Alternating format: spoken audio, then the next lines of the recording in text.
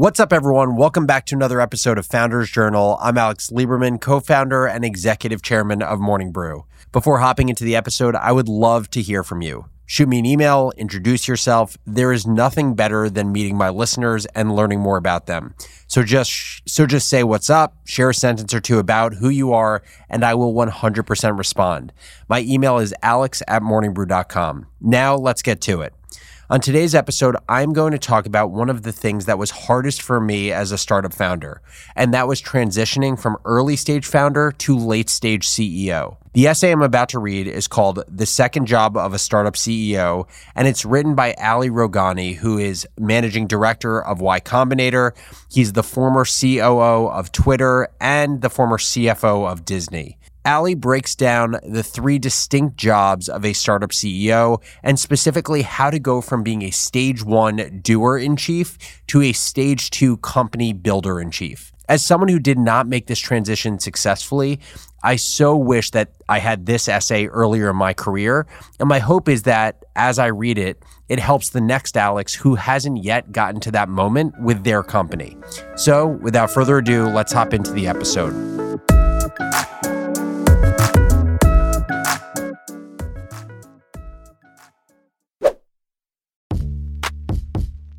A new seller's plans and goals usually boil down to one single desire: getting their products in front of millions of customers.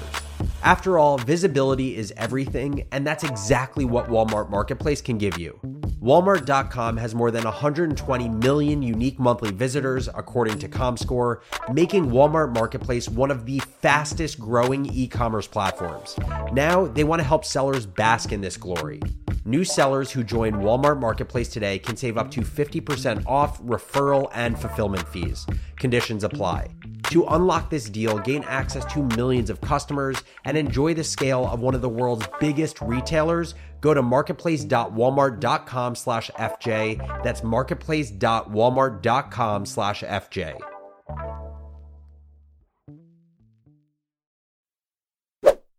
The Second Job of a Startup CEO by Ali Rogani. Successful startups go through three broad phases as they scale, and a startup CEO's job changes dramatically in each phase. I just want to add that not only do their jobs change dramatically, but their level of enjoyment and fulfillment in the job can change dramatically as well, and that is totally normal. A CEO's first job is to build a product users love. The second job is to build a company to maximize the opportunity that the product has surfaced. And the third is to harvest the profits of the core business to invest in transformative new product ideas. This blog post describes how to become a great phase two CEO by focusing on the highest leverage tasks that only the CEO can accomplish. As YC's continuity team, we've seen many phase one CEOs transition successfully into phase two, and some who have not. The future of your startup depends on which kind you are. Your first creation is a product. Your second creation is a company. A CEO's first job is to build a great product and find a small group of people who love it and use it enthusiastically. A phase one startup CEO is the doer-in-chief. You must be deeply involved in both building the product, observing, interacting with users, writing code, designing product specs, and acquiring users/customers. Delegation should not be a word in your vocabulary. And I just want to share here that phase one was the most fun for me. The diversity of things that I spent my time on in Morning Brew kept things constantly interesting, and I felt creative because scarcity forced me to do a lot with a little, and being scrappy and making things happen, I found to be intoxicating.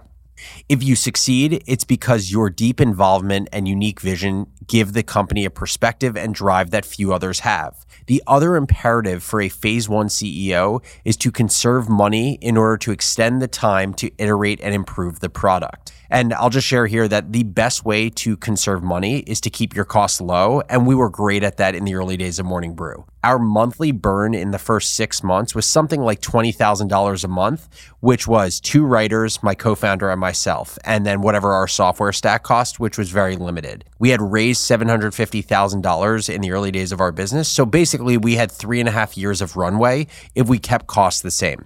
Most startups fail because they are not able to create a product that users love enough to abandon existing alternatives. Success in this first phase means discovering more demand for your product than your small team can handle. When this happens, you have to shift your focus as CEO to building a company that can capture and maximize the demand that your product has surfaced. Company building becomes the CEO's primary job in a phase 2 startup.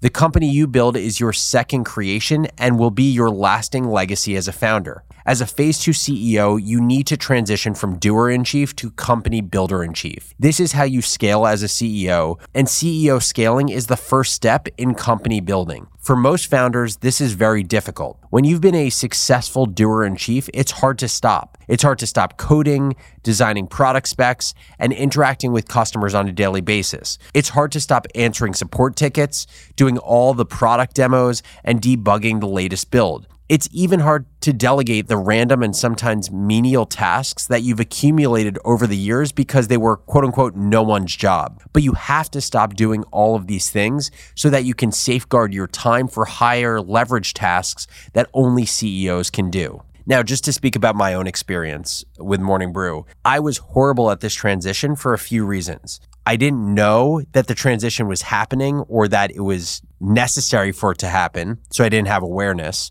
I liked the phase 1 stuff better. It felt more creative. It felt like it honored my strengths more, so I was naturally drawn to doing those things and not kind of transitioning to the phase 2 things that I found less interesting. And the stuff that made me a great phase 1 CEO, like not delegating and being a force of nature by doing everything, was exactly what I couldn't do as a phase 2 CEO. This transition can cause confusion and even friction with your team, who can suddenly wonder what you're doing if you're no longer committing code or why you're suddenly delegating a bunch of menial tasks that you had been doing for years. But once your startup reaches 20 to 30 people, which, by the way, this was exactly when it happened for us, you'll have to spend more time leading, i.e. directing the activities of others. And since time is finite, the only way to lead more is to do less. Without delegating, you simply won't have time to focus on company building, and you'll end up slowing everyone else down. It may seem impossible at first, but you can eventually delegate day-to-day responsibility for everything you did in phase 1, even product. You obviously can't drop everything overnight, but your job is to replace yourself by hiring people better than you into leadership positions. As David Rusenko, the co-founder and CEO of Weebly, has said, often the first time I find out about a product feature is reading about it on our blog. It shocks most founders to hear this, but I know I've done my job well because I've yet to see a feature that was built poorly. You should aspire to build a team that's so good that you don't have to be involved in the product details. In practice, phase 2 usually begins when a startup has around 20 to 25 employees and ends when it reaches 400 to 500 employees. At the end of phase 2, you'll have a leadership team that you've quote unquote road tested to the point that you can confidently delegate everything that you did in phase 1. Now, I just want to say one thing about building a leadership team. It is exceptionally hard, especially if your business is growing fast. Hiring an executive that isn't unfit for their role 12 to 18 months from now is a very real challenge, because often the person who would be a fit 18 months from now is not someone who would take an executive job at your company today because your company isn't yet big enough. It is a real challenge that so many founders go through. Your direct reports should be experienced leaders who can perform at a high level with minimal involvement from you, provided that you have set direction well. You can then shift the burden of company building to your leadership team so that you can start working on phase 3, which is taking profits from the core business and investing them in new transformative products. As an example, Facebook built its senior management team in phase 2 while running the business at roughly break even. In phase 3, it began to generate huge profits in its core business thanks to more lucrative in-stream ads. So it could allocate significant resources towards Messenger as a separate product and buy Instagram, WhatsApp, and Oculus. So now we're going to talk about the 3 tasks that Ali says are core to a CEO and a CEO can never delegate. 3 tasks that CEOs can't delegate. Stated simply, your job as a phase 2 startup CEO is to delegate everything that you did in phase 1 in order to create time to focus on 3 critical operational tasks that only the CEO can do. Number 1, hiring a leadership team and making sure they work well together. Only the CEO can hire the company's senior leadership team and make sure that they work well together. You can get help and feedback from others as you hire, but when you bring leaders like a VP of engineering, VP of sales, and CFO on board, the ultimate hiring decisions must be yours. You cannot hire by compromise, looking for someone who everyone around you likes. The choice has to be yours because the consequences are yours as well. Recruiting senior executives takes an extraordinary amount of time. If you're doing it for the first time, meet lots of people so that you can develop good judgment about the skills, experiences, and personality traits that you need. Patrick Collison, co-founder and CEO of Stripe, made it a point to meet with quote unquote the best in the world in each field so he could get a sense of what a great candidate looks like. Because executive hiring takes so much time, you should stage these hires rather than trying to hire everyone at once. Our recommendation is to hire a good executive search firm to help you run your first couple of searches. It will cost you an arm and a leg, but if it helps you hire the right person, it is worth every penny. Just anecdotally, I'll say here that I totally agree with using a good search firm, not only because they help you find strong candidates and identify what strong even means if it's a role you've never hired for, but they are also saving you all of the time that you would be spending doing outreach, or saving all the time that your HR person would spend doing outreach. It is completely worth it, especially in your first go at building a leadership team. YC teaches founders to manage their startups using weekly milestones to ensure rapid iteration and progress. That is great for a small company trying to find product market fit, but it's not the way to manage senior executives. You manage senior people to longer-term outputs rather than week-to-week tasks. To do this well, you first have to set the right quarterly and annual milestones for the company and for each executive. It's also your job to acclimate new executives to the culture of the company. As you build your senior team, expect to spend extra time with new executives individually and as a team on culture and teamwork. You should insist that new executives take the time to build relationships across the organization rather than pressuring them to come in and start changing things immediately. Learning how to evaluate the performance of senior executives is also a challenge, partly because your face-to-face interactions do not provide much of the information you need. You have to evaluate how well they are building their organizations, how productive and happy their employees are, and how well they are working with other teams and executives. You should expect that at least 25% of your leadership hires don't work out. For most startup CEOs, it's very difficult to fire their first executive, and most CEOs take too long to do it. But it's better to act quickly and leave a void in the organization than to leave an ineffective senior executive in place for too long. The longer you leave an underperforming executive in place, the more credibility you lose with everyone else on your team. So I just want to share a quick thought here. From personal experience, I can tell you that getting 75% of your executive hires right is actually incredible, and it's more likely that you'll bat 50-50 if you're a first-time founder who's building a leadership team for the first time. You also need to understand how important senior leadership hires are. They can quite literally take your business to the next level that you didn't even know was possible, or they can kill the company. Basically, a senior executive is a magnifying glass on your business. When you hire them, you're hiring either great processes and playbooks or horrible ones. When you hire them, they are either hiring a bunch of A players under them to build out their team, or they're hiring a bunch of C players. And if you pick the right leader, they will shortcut your business by years. But if you get it wrong, you literally lose a year plus of momentum. Best case scenario, you'll have to end up firing them, likely replace a lot of the people that they hired that weren't qualified. You'll have to rebuild trust with the all-stars in your company who question your decisions. You'll have to find a new executive, hire and onboard them, and then wait 3 to 6 months for their new strategy and their new team to work or not work. Your job is done when your entire leadership team has been hired. You've coached them to work well together, and they can operate at a high level with minimal involvement from you. Don't be surprised if 50% of your time goes to hiring and managing your senior team. It is time well spent. Number 2, creating purpose and alignment. The second task that CEOs cannot delegate is creating purpose and alignment at the company. When your startup has less than 10 people who all sit together, you don't need to work very hard to keep people aligned.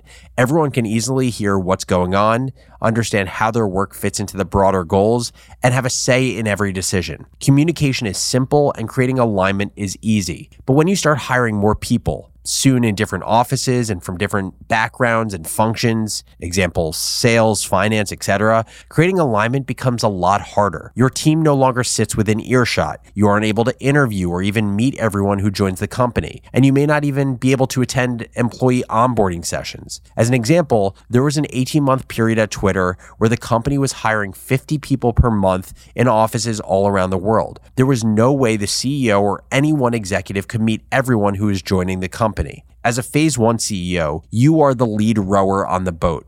But in a Phase 2 startup, your job is no longer to row. Instead, it's to define the purpose of the voyage, set the direction of the boat, and measure the pace and performance of a much larger number of rowers. In business speak, the CEO's job is to define the mission, aka the purpose, the strategy, aka the direction, and the metrics, aka the pace and performance. These three elements provide the essential context that a growing company needs to be able to perform. One of the best examples of quote-unquote mission to metrics alignment comes from a friend who visited the manufacturing floor at SpaceX. Seeing a SpaceX employee assembling a large part, he stopped to ask him, "What is your job at SpaceX?" And he answered, "The mission of SpaceX is to colonize Mars. In order to colonize Mars, we need to build reusable rockets because it will otherwise be unaffordable for humans to travel to Mars and back. My job is to help design the steering system that enables our rockets to land back on Earth. You'll know if I've succeeded if our rockets land on our platform in the Atlantic after launch." The employee could have simply said he was building a steering system for landing rockets. Instead, he recited the company's entire mission to metrics framework. That is alignment. Can you define the mission, strategy, and metrics for your startup in a way that's clear, simple, and inspiring? Most Phase 2 CEOs cannot readily do this. And when they sit down to define it, they find it harder than they thought. Your mission should feel ambitious and permanent. It should find its roots in the reason you started your company and should not be something that you change very often. Conversely, you should revisit your product strategy and go-to-market strategy at least twice per year to make sure they remain relevant and right. There is an enormous amount of literature about developing business and product strategy. Whatever approach you choose, a simple practice always seems to help. Write it down. In our experience, the CEOs who are most effective in developing and communicating strategy take the time to write their strategy out in long form. You don't have to go as far as Jeff Bezos and his team at Amazon do, requiring 6-page memos for every strategic meeting, but writing your mission to metrics framework in long form will help you be more thorough and catch flaws in your thinking. Effective metric setting is also a critical part of a CEO's job. A common mistake is to equate key internal metrics with the business's most important top-line results, like revenue or user growth. This is the wrong approach because top-line results like increased user growth usually aren't directionally actionable. Instead, you've got to dig deeper to understand what drives top-line results and set these drivers as the key internal metrics. Great companies work tirelessly to understand what drives their growth. Facebook famously discovered that connecting a new user to 10 friends within 14 days correlated with retained usage. So they set number of new users with 10 friend connections as the key product metric. You've got to be tenacious about learning what drives your top-line business results and set those drivers as your internal metrics. If you don't know what drives revenue, customer acquisition, or user growth, you aren't likely to be successful anyway. Once you've written mission to metrics for your startup and gotten feedback from your leadership and other key employees, you have to start communicating it to everyone regularly. You have to reiterate the mission to metrics much more than what feels reasonable, which may run counter to your instinct to be efficient. Just something to reiterate here is repetition is a CEO's best friend, and you need to say things dozens of times before it really sinks in with everyone, and it ends up being the thing that everyone repeats and knows to repeat. It has to become second nature to everyone. Your employees will not internalize the message unless you communicate it constantly. The real test is not simply whether employees can repeat it, but whether they can make good decisions in your absence based on the context you've provided. Take your business further with the smart and flexible American Express Business Gold Card. It offers flexible spending capacity that adapts to your business. You can also earn up to $395 in annual statement credits on eligible purchases at select business merchants. That's the powerful backing of American Express. Terms apply. Learn more at americanexpress.com/businessgoldcard. And number 3, nurturing company culture. There are a few concepts in company building that are as slippery as culture. Fundamentally, culture is defined by the way that people treat one another in a company, both the way management treats employees and the way that people treat one another. I will say my favorite definition of culture is Jason Fried's. He founded 37 Signals, and his definition of culture is that a company's culture is a 50-day moving average of your actions and your company's actions. And I love that because it is all based on behaviors and not some words that are written on a wall. Culture begins to form on the day the second person joins your startup. How founders and early employees act toward one another in a startup's earliest days set a cultural tone that can last for many years. But unlike the other tasks listed above, creating a good culture is not uniquely the CEO's job. It is everyone's responsibility. So unlike mission to metrics, a CEO's job is not to go to a quiet room and write up a set of cultural tenets for everyone to follow. The single author approach usually fails because the resulting words are often disconnected from the reality of how the employees as a whole experience the company. Rather than assuming the burden of sole authorship, CEOs should encourage co-founders and early employees to work together to codify a set of values and behavioral norms that feel authentic and aspirational to everyone. For culture to be self-enforcing, the values must resonate with the ways that the company has acted in the past. That's how they feel authentic rather than contrived. If you really want the company to embody a value that does not reflect past behavior, then set an example and get everyone in leadership to act in that way before you consider calling it a company value. Pixar provides a helpful example. Like most movie studios, Pixar says that one of its key values is that, quote unquote, the story comes first. And like most companies, it says that its employees are its most important asset. Pixar's employees embrace these values because they authentically represent the way the company has behaved. The most powerful example dates back to the making of Toy Story 2 in 1999. With only 7 months to go before its scheduled release date, Pixar's creative leadership felt that Toy Story 2 was not working creatively. Disney, Pixar's distribution partner, knew that it took 3 to 4 years to make an animated film. They argued that it was too late to start over and that Pixar should release the film as is. But Pixar refused, deciding instead to tear up the story and rewrite it from scratch. The studio pushed itself to the brink of collapse to complete the new version of Toy Story 2 on time, and the film was a huge commercial and critical success. And when it was completed, the executive team took the extraordinary step of closing the studio for 2 entire months to let everyone recuperate. Ed Catmull calls it the most intense and important period in the studio's history. Toy Story 2 defined us. It said that we couldn't be a studio that produced both great work and average work. Everything we made had to be great. We proved to ourselves that we would never release a film when we were not proud of the story. And we also realized that we had to take care of our people if we were going to ask such sacrifices from them. Nothing expresses the core cultural tenets of Pixar better. Do not compromise creatively and take care of people. What defines you as a company? You should look to the past to find the answer, often to your earliest days when success was far from certain. Perhaps it's a commitment to quality, like story comes first. Perhaps it's a mode of working, like go fast and break things. Once these values have been expressed, the CEO must make sure that the behavior of every new leader at the company reflects those values. But here too, adherence is not solely the CEO's job. Everyone at the company also has a role to play in holding their leaders, peers, and themselves accountable to the same norms. And finally, a simple measure of success. During a management meeting at Pixar, I once heard Steve Jobs say, quote, "When I'm at my best, 50% of my time is unscheduled. That's the time I use to think, drop in on the people I want to speak with, and let my curiosity roam. It's my time to be creative. Without this free time, I would never be able to stay ahead of the company. To lead a company, you've always got to be 2 steps ahead. There's no way to lead a company from behind," end quote. I just want to share that I think this is such a powerful point, and it's also such an uncomfortable one for entrepreneurs and specifically me. When 50% of my time is unscheduled, I don't know what to do, but I also know it is so necessary. It's the only way to know that you've hired and trained the right people that can do great work without you micromanaging them, and it's how you can think about what comes next for the business in the future versus just thinking about what's happening today. Reaching the point of having a lot of unscheduled think time is perhaps the clearest sign of success for a Phase 2 CEO. It suggests that you've hired a leadership team, delegated the day-to-day activities to them, and codified mission, strategy, and metrics well enough for them to operate effectively without your daily involvement. Your reward is the bounty of time to think and plan the future of your startup. and that is The Second Job of a Startup CEO by Ali Rogani. As always, thank you so much for listening to Founders Journal. Especially if you got to the end of this episode, I would love for you to email me, and I'd love for us to talk, for me to learn about you, and for us to have a conversation. So shoot me an email at alex@morningbrew.com. And as always, I will catch you next episode.